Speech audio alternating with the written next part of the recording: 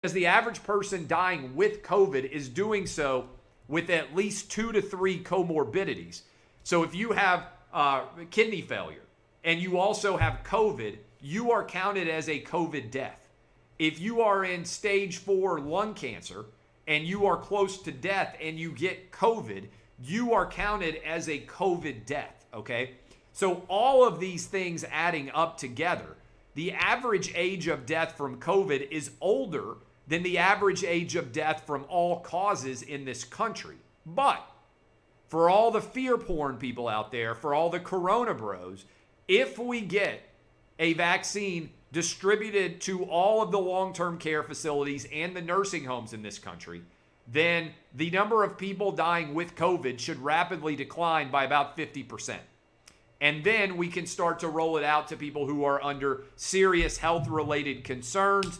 And my hope is that by the spring, this story is almost completely gone.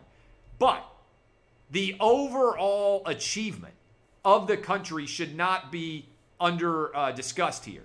The President of the United States, everybody working with Pfizer and Moderna, everyone in the government, all of the tireless workers who have managed to create this opportunity to distribute this vaccine, it is one of the greatest accomplishments in the history of mankind.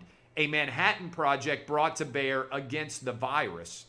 And if anything, not surprisingly, the media is not selling the idea of what has been accomplished here aggressively enough. And I think one reason that's occurring is because Donald Trump is president of the United States. And you know that deep down, the Biden administration is incredibly disappointed that the virus, the vaccine, is going to be distributed for over a month before Inauguration Day, because he can't sweep in and suddenly claim that he is the savior of the country. Joe Biden's entire presidential campaign was basically predicated on COVID.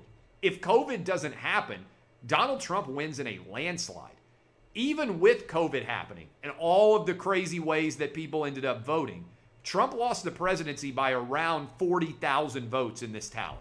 10,000 in Arizona, 20,000 in Wisconsin, and around 10 to 12,000 in Georgia.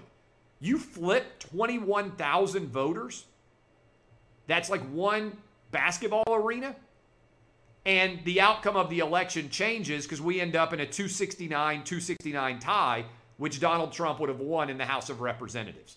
So this idea that that anything other than COVID got Joe Biden into the presidential, winning the presidential election,